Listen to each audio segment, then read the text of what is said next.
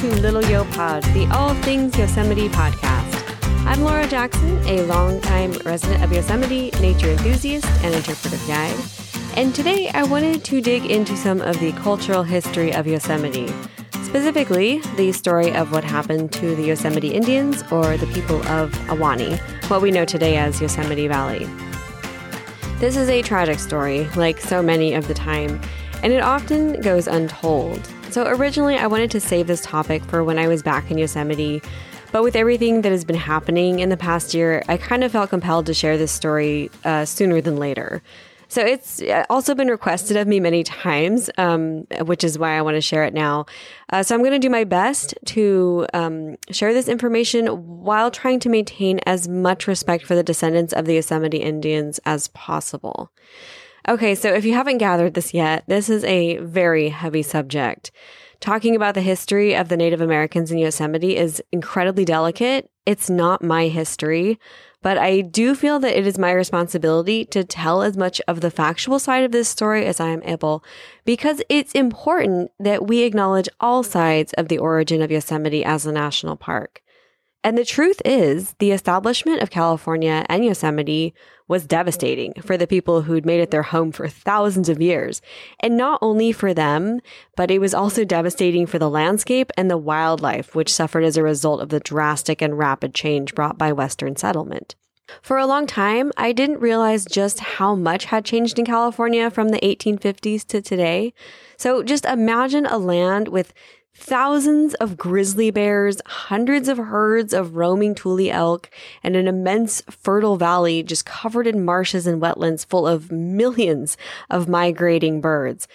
So that was California before 1848, when gold was discovered at Sutter's Mill. Before that seminal moment, the Central Valley was grassy and marshy and brimming with abundant wildlife and native plant species. The mountains were home to grizzly bears that are long extinct in the region today, and herds of tule elk, once so widespread in the foothills and wetlands, were reduced to only a couple of dozen individuals by the mid-1900s, and it's believed that fewer than 5 remained in the state by the 1970s. By the time of the gold rush, 2/3 of the population of 300,000 Native Americans, or estimated 300,000 Native Americans in California, had already died from disease or homicide at the hands of Spanish missionaries. So they were already in terrible shape. And the Spanish missionaries had invaded the coast of California in the 1700s. But some tribes had made their homes in the mountains and had largely avoided that fate. Although not untouched by the influence of the missionaries, disease was still rampant in all parts of California. They had not been moved onto the missions as forced laborers like the coastal Indians had, stripped of their ways and converted to Catholicism.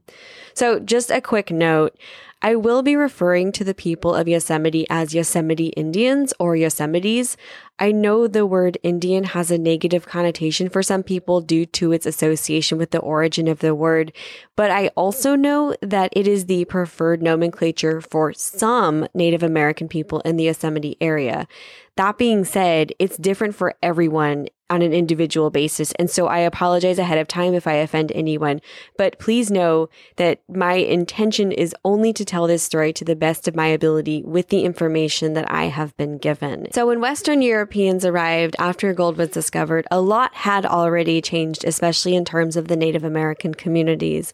They had been reduced by quite a bit, but the influx of settlers from the West was the real turning point for the whole region. They moved beyond coastal lands, and these are the settlers, where the missionaries had settled, and pushed into the foothills and mountains of California, as that's where the gold was being found. The California gold rush brought upwards of 300,000 Western settlers over the span of 2 years, which meant new settlements and infrastructure and loss of land for many original tribes.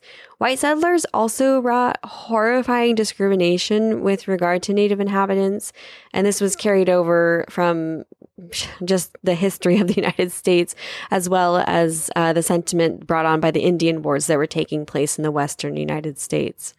The newly organized or established state of California also started. So California was established not long after the gold rush started. And they started making some really strange rules, sort of disguised to protect Indians, but with the actual intention of completely eradicating them. So in his second State of the Address in 1851, California's first governor, Peter Burnett, stated, quote, that a war of extermination will continue to be waged between the races until the Indian race becomes extinct must be expected. While we cannot anticipate this result, but with painful regret, the inevitable destiny of the race is beyond the power or wisdom of man to avert. End quote. My assumption here is that he is hinting at an extermination of the Indians by the will of God, which would kind of play into that whole manifest destiny ideal of the time. To facilitate the task, Burnett set aside money from the government to arm local militias. The Yosemite Indians had escaped this cruel fate initially, but not for long. Until 1851, no white settler had stepped foot in Yosemite Valley, where a group of people, mostly Southern Sierra Miwok, but with many different tribal associations, had made their home for a very long time. So nearby, a Western settlement had been established on the Fresno River near the present-day town of Coarsegold, where a miner-turned-entrepreneur, James Savage, had opened a trading post for local miners. Unusual for the time, Savage was charismatic and well-liked by settlers and Indians alike. He made an effort to maintain good relations with local Miwoks and Yokuts, and he taught many of them how to mine and work his land, and he traded goods with them for the gold that they collected. Now, he also had many Indian wives, perhaps as young as 12 years old, so I don't want you getting too romantic a vision of this man. Above all, he was a businessman, and maintaining good relations with the locals was good for his business. But I believe he probably did have a genuinely good relationship with the Indians just based on what I have read. But all of that changed when a band of Indians attacked Savage's trading post one day and killed 3 of his men. That, in combination with a series of raids and conflicts between the local Indians and the miners, prompted California's then second governor, John McDougall, to call up and arm a 200-strong militia called the Mariposa Battalion. And then James Savage was elected as the commanding officer of this group. But the course of action was not immediately violent or punitive. The U.S. Army was initially brought in to convince tribes in the area around Coarsegold and just like all the surrounding area to peacefully relocate to reservations set up in the lower foothills. And actually, most of them did accept that offer. But there were a few so-called wilder bands of Indians that refused to cooperate. In the spring of 1851, word got out that a renegade group of Miwok had remained sequestered in a secret valley in the mountains. So Savage led his troops toward the valley from the south, where he and his men would meet the famous Chief Tenaya. He refused to relocate his tribe to the lower foothills initially because the tribes that resided there were enemies of his people. But then Savage threatened him with excessive force, and then Tenaya kind of suddenly agreed to surrender, and he made a plan to meet up later with Savage to sign a treaty and to move his people to the reservation. So 3 days later, Chief Tenaya had not shown, nor had his people, and Savage decided to move his men out and toward the valley to force the Yosemite Indians out and to the reservation. And so along the way, the battalion was met with a group of Indians, which was mostly women and children, and they were marching up and out of the valley and fighting against a really heavy snowpack. And this is in March of 1851. So Savage ordered the group to a camp further south to await instructions. But his suspicion was that this group, being mostly women and children, was a decoy and that there were still Yosemite Indians waiting to ambush him and his men. So the battalion pushed on and they headed further toward the valley, but they hadn't seen it yet. And so they reached the top of a hill and the whole thing just opened up before them. The Yosemite Valley, what we know today, just this impossible Shangri-La. So just imagine that view that you get when you burst out of tunnel view. That was the first view that Mariposa Battalion had of Yosemite Valley. And it was so beautiful and unreal that it actually brought one of the members of the battalion to tears. And he was the one who would actually document this whole process, and his name was Lafayette Bonnell. So what they saw were these just massive cliffs, thousands of feet high, a misty waterfall pouring into a lush meadow, and this giant granite dome in the distance that appeared to have been sliced right down the middle. I'm sure it just didn't even seem real to them. That night, when the men camped in what we know today as Bridalveil Meadow, Lafayette Bonnell suggested the name Yosemite for the beautiful valley, and everyone agreed. Although, unbeknownst to them, the valley already had a name. It was called Ahwahnee, which meant the gaping mouth.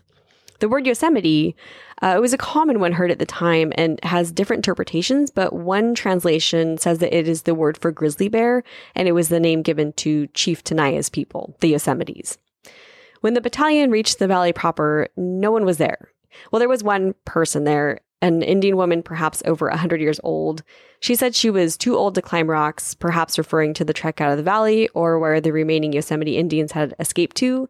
Regardless, she refused to tell Savage where her people had gone. So they had indeed taken to the higher elevations and hid well away from the battalion.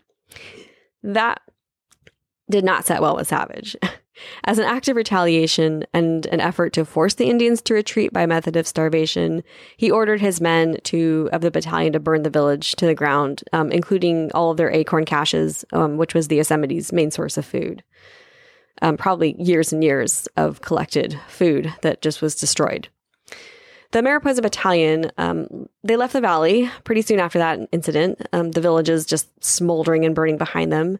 Savage was really agitated and very intent on revenge. So later that spring, he ordered a surprise attack on the Yosemite Indians, and they arrived in the valley in early May, just a couple months later, and they captured 5 men, and 3 of those men were the sons of Chief Tenaya. So this is an important turning point in the battle between the Mariposa Battalion and the Yosemite Indians. When the prisoners tried to escape, the men of the battalion just basically let them loosen their bonds and watch them flee. And I believe this is what they believed gave them just cause to use excessive force against the Indians. So they shot at them and they killed one of Chief Tenaya's sons and wounded another. Tenaya was captured and forced to surrender shortly after the death of his son, and he was incredibly stricken by grief. He gave this really mournful and kind of scary speech upon his capture. And in this speech, he's pleading for his death. And with that, he promises that his spirit will haunt the land and that he and his people would bring trouble to the white settlers forever, basically. But the battalion did not kill him. Instead, they marched the chief and his people out of Yosemite to a common reservation on the Fresno River. And that was the end of the Yosemite Indian Wars. The battalion was disbanded shortly after, kind of suddenly. After a short time, Tenaya actually was allowed to return to Yosemite for a funeral ceremony for his son, which just seems so odd because there was so much effort to get him out of there, but they just kind of let him go. But when he got to the valley, he escaped to the east side of the range, and that's where he joined a neighboring tribe of Mono Indians, and he never returned to the reservation again. In 1853, some Indians did return to Yosemite Valley from the east side, and they started rebuilding their village with cedar bark lodges called umachas and rebuilding their acorn granaries. But in a dispute with the Mono Indians over stolen horses or gambling debt, we don't know for sure why it happened, but a band of Mono Indians attacked the Yosemite Indians in the mountains, and many of them were killed, and that included the aging Chief Tenaya, who was then stoned to death. And that was more or less the end of the Yosemite Indians. They disbanded shortly after that and joined other tribes or took to the hills and caves around the valley. And that's where they had to go to hide from U.S. soldiers as Yosemite became a national park and started catering toward the tourist market that was there. There's been a lot of back and forth between the Park Service and the Indians of Yosemite, every new phase seeming to be contingent on what is going on with leadership in Washington, D.C. at the time and who is the Secretary of the Interior. So in the 1930s, after removing the Yosemite Indians and having them come back several times, the Park Service actually built a village near an ancient settlement in Yosemite Valley called Wahoga. And many of the local Indians settled there for a long time.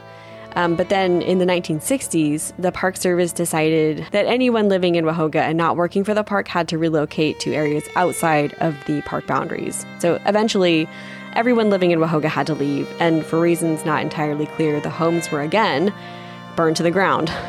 And this was in 1969, I believe. In 1977, the Southern Sierra Miwok Nation requested a new village be constructed near the Wahoga site. And then in 1980, the plan was finally approved. So today, Wauhauga is slowly rebuilding with the hope that the descendants of the people of Yosemite and the surrounding area will have the chance to reconnect as a community and as the first people of Yosemite. And that's where we are today with that. It kind of, I don't know, the story doesn't really have a very satisfactory ending. I mean, I think it's good that they're rebuilding this village. But I don't believe that there are ever any amount of reparations that can be made for really that like horrible reality. If you want to know more about this story, I encourage you to visit the Yosemite Museum in Indian Village, as that is where you will find the most comprehensive and extensive information on the subject. I have also included links to the Park Service website for the museum, as well as the official website for the Southern Sierra Miwok Nation. I want to thank you for listening to this episode of Little Yo Pod. If you like this podcast, then please subscribe so that you will get Little Yo Pod in your download feed automatically and never miss an episode. Also, if you have a moment, it helps me a lot if you can give this podcast a rating and a review, or just tell your friends about us. That really helps us out as well. So I know I missed the listener review last week, but I wanted to make up for it this week by giving a shout out to one of Little Yo Pod's earliest and most devoted supporters. So this week, I want to give thanks to my good friend, Daria. So Daria came to Yosemite one time on a short trip years ago and just fell in love with the place. And I think so many of us can relate to that. She was supposed to visit last year, but her plans were dashed by COVID as she has to travel overseas to get to the U.S. And so the plan now is for a 2021 Yosemite visit, which I'm really hoping happens for her. She was the first person to reach out to me over a year ago. Her support is one of the major reasons why I continued doing the podcast. So big thanks to her, and let's all cross our fingers for Daria's return to reunite with Yosemite. And she is an amazing artist. She has her own wedding artwork and stationery business, and she also created this awesome logo for Little Yo Pod, which I will be turning into merchandise soon. So if you want to know more about her work, check her out on Instagram. She is at wedding.artwork. Check the show notes for all the resources I used for today's episode, as well as ways to contact me via email, Instagram, Facebook, and Twitter. I promise I will try to get better about checking those. I know sometimes messages go unread for a while, so I'm sorry about that. And if you want to help support the podcast more directly, please consider joining my Patreon community, where I post bonus videos for members at least twice a month. They are mostly Yosemite focused, but sometimes they are just kind of silly, so check that out. If you're interested, a link for that will be in the show notes as well. Any support that you can give is greatly appreciated. All right, guys, that's going to wrap it up for this episode of Little Yo Pod. I'm Laura Jackson. Thanks so much for listening, and have a beautiful day.